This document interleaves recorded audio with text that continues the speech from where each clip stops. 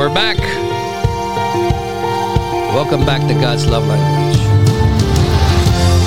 Welcome to God's Love Language, a podcast designed for Christian discipleship with emphasis on developing our relationship and fellowship with God.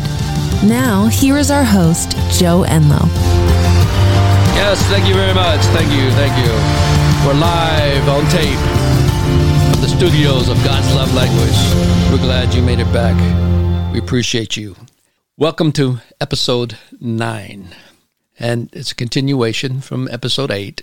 We kind of had an introduction in episode 7, but episode 9 will be our final podcast, our final podcast of 2020. I've said before, I believe God is calling all Christians worldwide to learn a deeper level of faith, and it is a change that begins with you, your mindset, and letting go of your selfishness. The place God is calling us to spiritually begins to happen when you understand His purpose for the family. Yes, I made that statement. It begins when you understand His purpose for the family. Now, this is the commission that God has given me. He gave me back in 2000, the year 2000. In that purpose and function lies the foundation of an almost supernatural faith and obedience to God, the family, learning what you're supposed to learn in the family. There are principles in understanding the purpose of the family that will make you a successful person as well as an extremely successful Christian. All the basic skills needed to be successful in life, as a matter of fact, lie in mastering the principles needed to function in your family, the way God intended for it to be done. Now, most of us as Christians only do enough Christianese to feel good about ourselves, and if we admit it, we only call on God when we lose control of our life or when we need something. The truth is, we should be letting God lead the way for us every single day of our lives. We're so self-oriented here in the United States that we live Christianity as a hobby, not a lifestyle. God is saying enough is enough. The increase in hardships and disasters in the world should be getting your attention. The opportunity is to be moving your faith to a deeper level in preparation for the upcoming trials and tribulations. Remember, we are in a spiritual battle. The enemy is arrogant enough to believe he can still defeat God. You have a book that tells you what is coming down the pike, which is the Bible. Do not ignore the warnings. Do not pretend everything will be all right. God is in charge, but He never promised you a rose garden. He only promised you that He would never leave you or forsake you. He walks with you in the valley of the shadow of death. I repeat that. He walks with you in the valley of the shadow of death. He does not take you out of it. Look at all the Christians that have been persecuted since Jesus. God was with them all, but He will not necessarily protect you from being killed. But He will give you the boldness to endure until the end. Now, I don't mean to preach doom and gloom, but I just want you to be prepared and strengthen yourself. And if it doesn't happen to you, the better it will be. I mean, at least you'll be stronger and more knowledgeable in God and closer to God if it does happen. But if it doesn't, then you will just have a great relationship with Him. So what is the secret to doing this? The secret lies, again, in the family. Ever wonder why raising a family is so hard? Even a quote-unquote Christian family? I can tell you some stories about my experiences with families that are dysfunctional, or to be more graceful and polite, families that struggle to function in a healthy manner. I can even begin with my own family. When I married my wife, we both had custody of 3 boys apiece from previous marriage, and 2 years later, we added a 7th boy. A year's amount in ours, as you know from episode 1. As Christians, we came in this marriage devoted to God and with plans on raising our children right, serving the Lord. Well, we spent much of our free time serving God through the church in one way or another, as leaders or participating in classes if they had a class. Every time the doors of the church were open, we seemed to have been there. The kids eventually began resenting church and complaining. Sure, they enjoyed the camping trips and retreats, but normal services were getting to them. They started asking questions. Why do we have to go to church so much? It kind of became their mantra. We were taught that we needed to do this because when we have to teach our children, raise them, then, the teaching about raising a child in a way that they should go, and when they're older, they won't depart from it. So we believed that was the best way is take them to church and let them learn. We didn't know that their learning should have started at home, in the family. Okay, but now, as they're older, we have 5, I believe it's 5 of them never attend church, to our knowledge, and 2 do so sporadically. Although all of them profess their belief in God, they don't attend church regularly. What did we do wrong? Did we do anything wrong? And we're not alone either. Never mind the unsafe family. Couples in church have these difficulties all the time, even pastors and elders. Being in church does not guarantee a healthy, functioning family on earth. You may make it to heaven, but family heartaches will certainly be part of the experience getting there. And actually, that is part of the penalty that Eve received in Genesis 3:16 when God pronounced the punishment of each participant of the fall. He told Eve that she would have great increase in childbearing. And that in Hebrew, that could also mean as you raise your children. There will be pain and heartaches in raising your children because of the difficulties now that sin has entered the world. Okay. Even raising a family at church doesn't even guarantee that they will make it to heaven. So what is going on? Back to my question. Ever wonder why raising a family devoted to God, is so hard, at least emotionally, right? I have too. I've wondered this, like, God, what is going on? I try to do what I think you've told us to do. And this is what I found. First and foremost, we must look at the problem through a biblical worldview because God invented the family concept.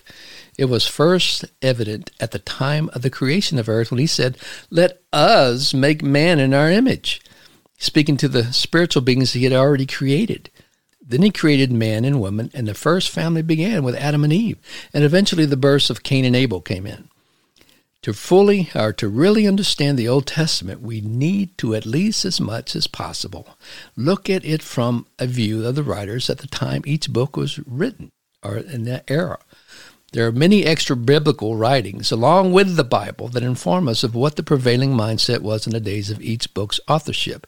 Since God was the creator of the family, let us go to the Word of God to see what it says that could give us some insight.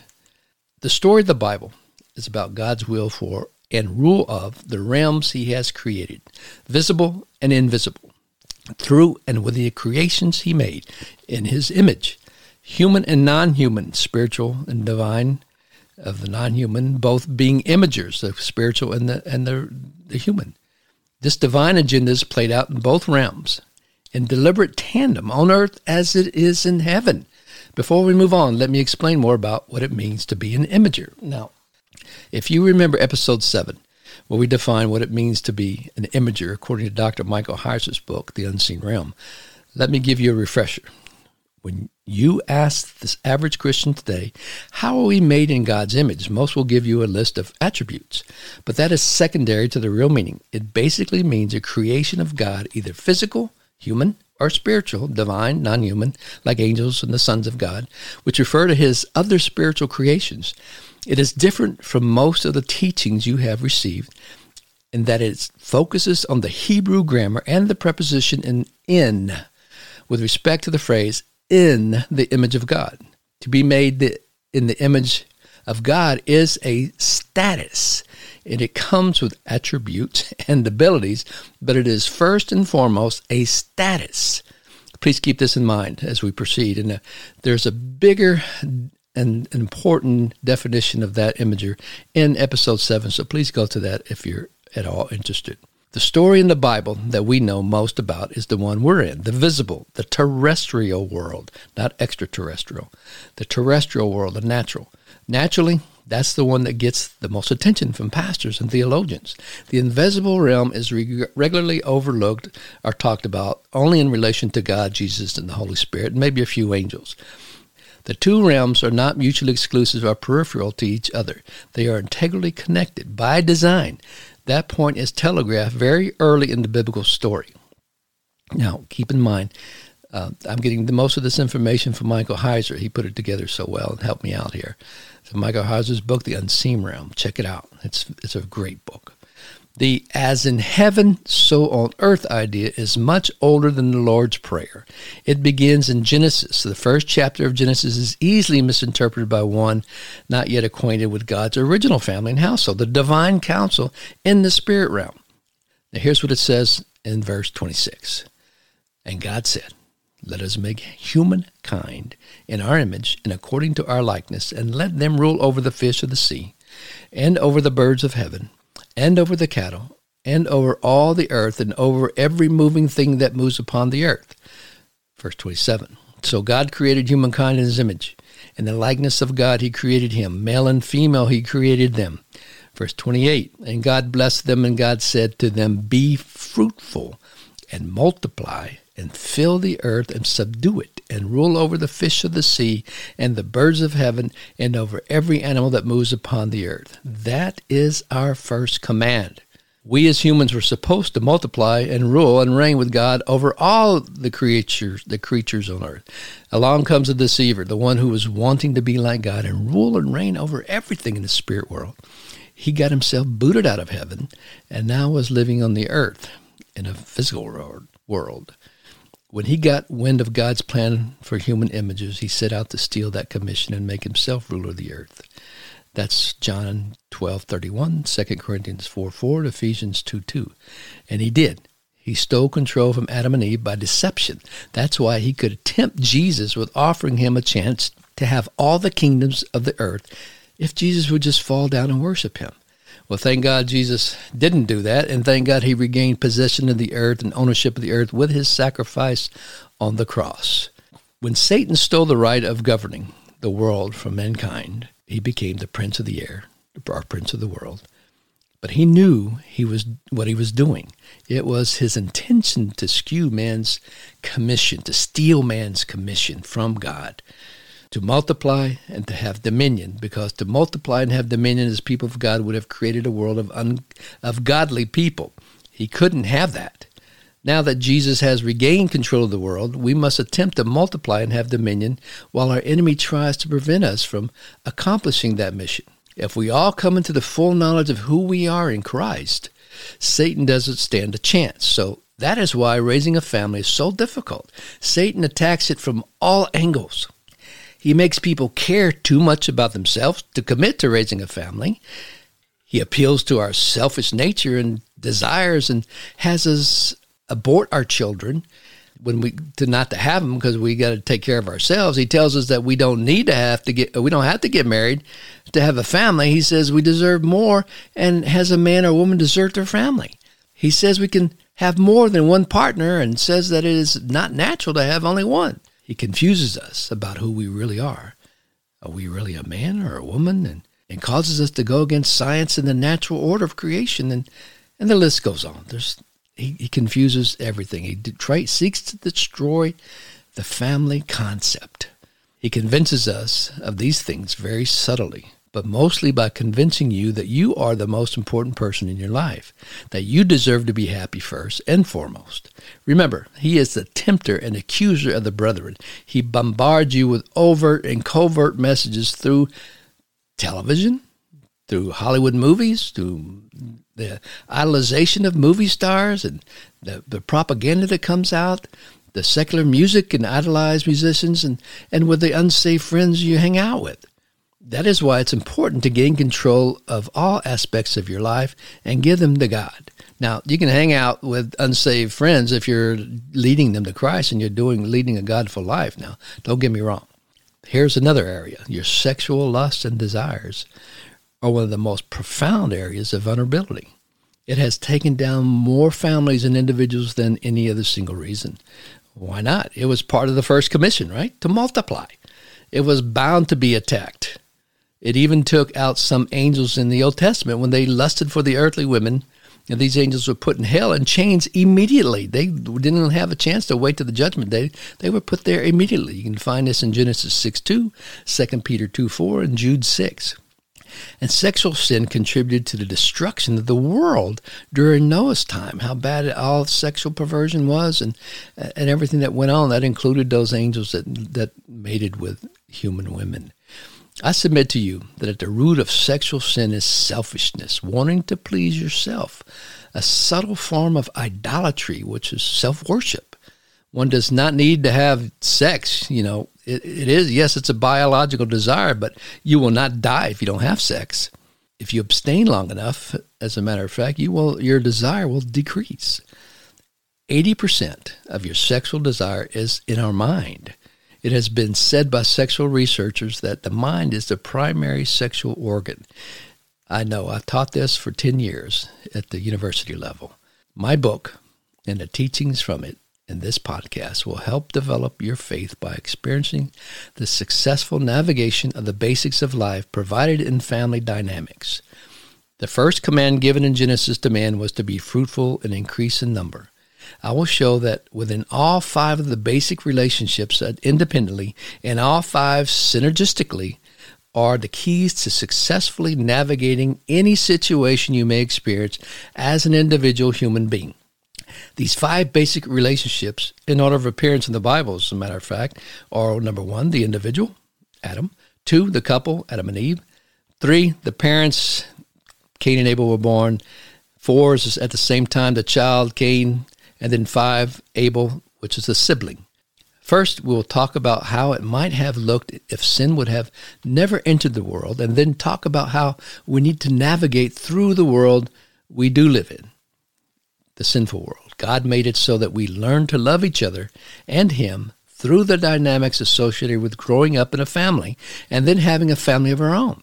The family is where we learn to be faithful and obedient to each other and to God. We do this by being obedient and faithful to God's most basic institution, the family.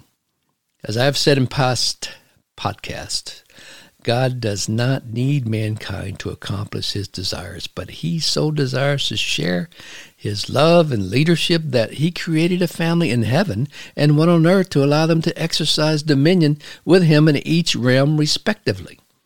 Remember, we were to multiply and have dominion on earth. We were to start in the garden and then go to the rest of the earth, building godly families, exercising dominion over the earth and all its creatures, while taking care of earth's valuable resources. All this was done by giving His family members on earth free choice, because true love demands that we have choices. God knew that we could possibly go astray, and so He had a plan of redemption that was enacted. Nothing catches Him by surprise. The good news is that we can still rule and reign with Him on earth. That is what the Scriptures are all about. What else do families do for us? Understand that God is a father.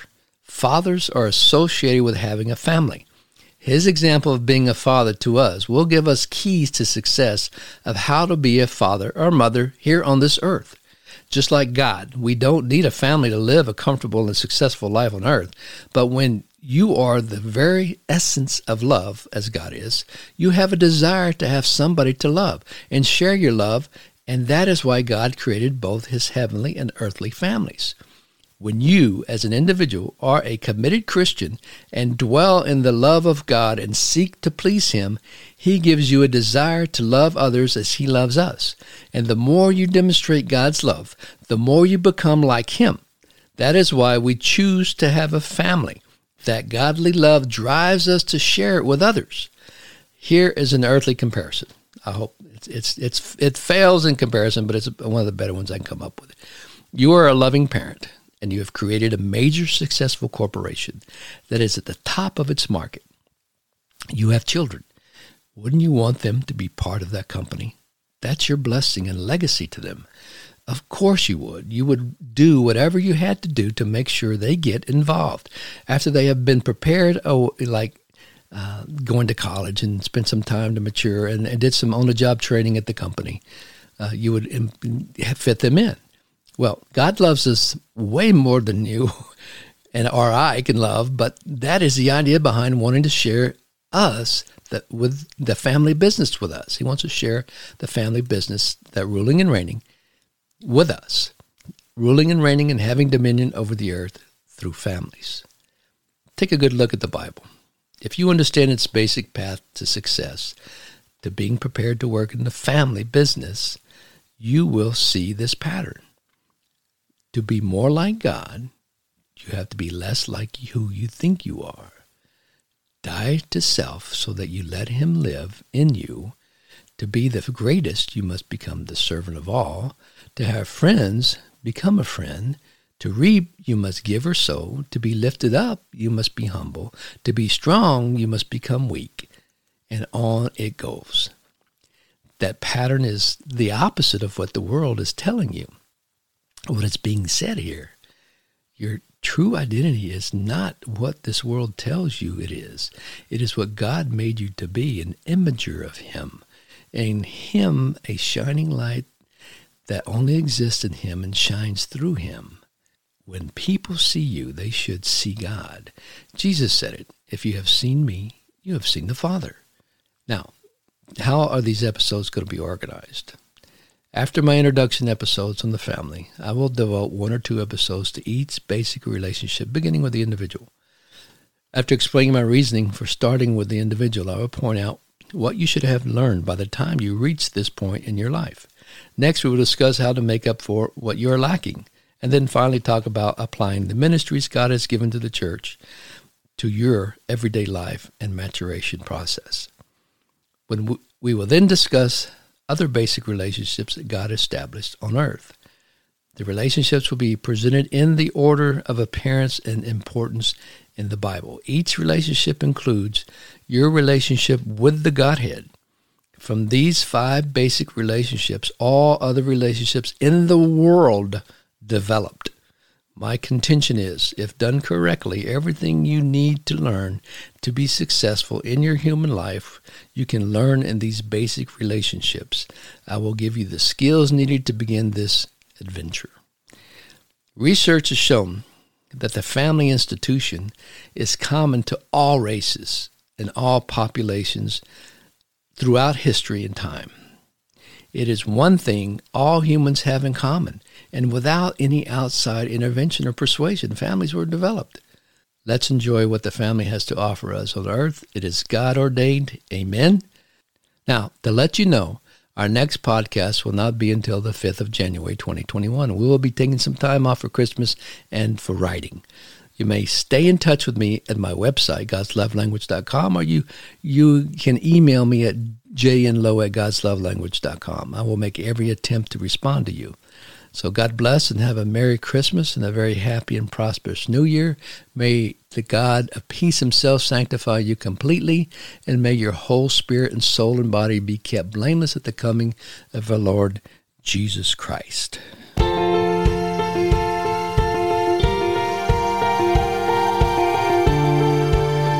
Thank you for listening to today's teaching.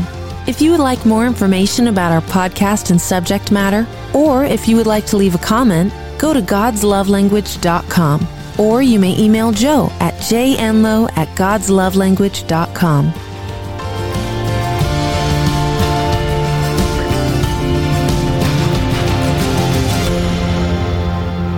Thank you, Lord. A little time for some music therapy. Thank you, God. God bless us. Help us understand your message, your word, your truth, your knowledge. Help us to grow as Christians. Help us spread your love through our families, through families. Thank you, Lord. Yes. All right. Shake your shoulder. To the left. To the right. To the left. To the right. Yeah. Raise your hands. Praise the Lord. Don't take your hands off the wheel if you're driving. Don't close your eyes if you're driving. Hallelujah, Lord. Bless the people. Keep them healthy. Keep them well. Keep them growing. Bless them, Lord, beyond their imagination. Thank you, Lord. Bless these people. Thank you. Happy New Year. Have a Merry Christmas. Thank you, Lord. Yes, come on now. If you're feeling good, you can't feel bad. Thank you, Father. Feel good. Thank you, Lord. Yes, put your hands in the air. Shake your head. You do it for the sports. You do it for concerts. You can do it for God. Yes. Hallelujah. Come on. Don't be so grouchy. Shake a little bit. God loves you. Tap that foot, baby. Come on. Yes.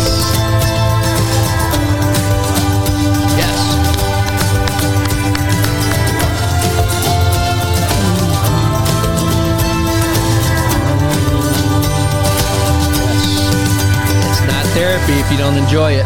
It's not therapy if you don't enjoy it. Come on, move. It's got to feel good. Make yourself feel good. Raise your spirit. Psychological fact. Make yourself feel good. You can't feel bad. Come on. Move those shoulders up and down. Move those feet. Tap them. If you're up, do a four-corner dance. Yes. To the right. To the left. To the back right. Back left. Right. Left. Right. Left. Yes. Thank you, Lord. Bless you, Father. Feeling good. Bless this time, Lord. Bless these people listening. You're glorious.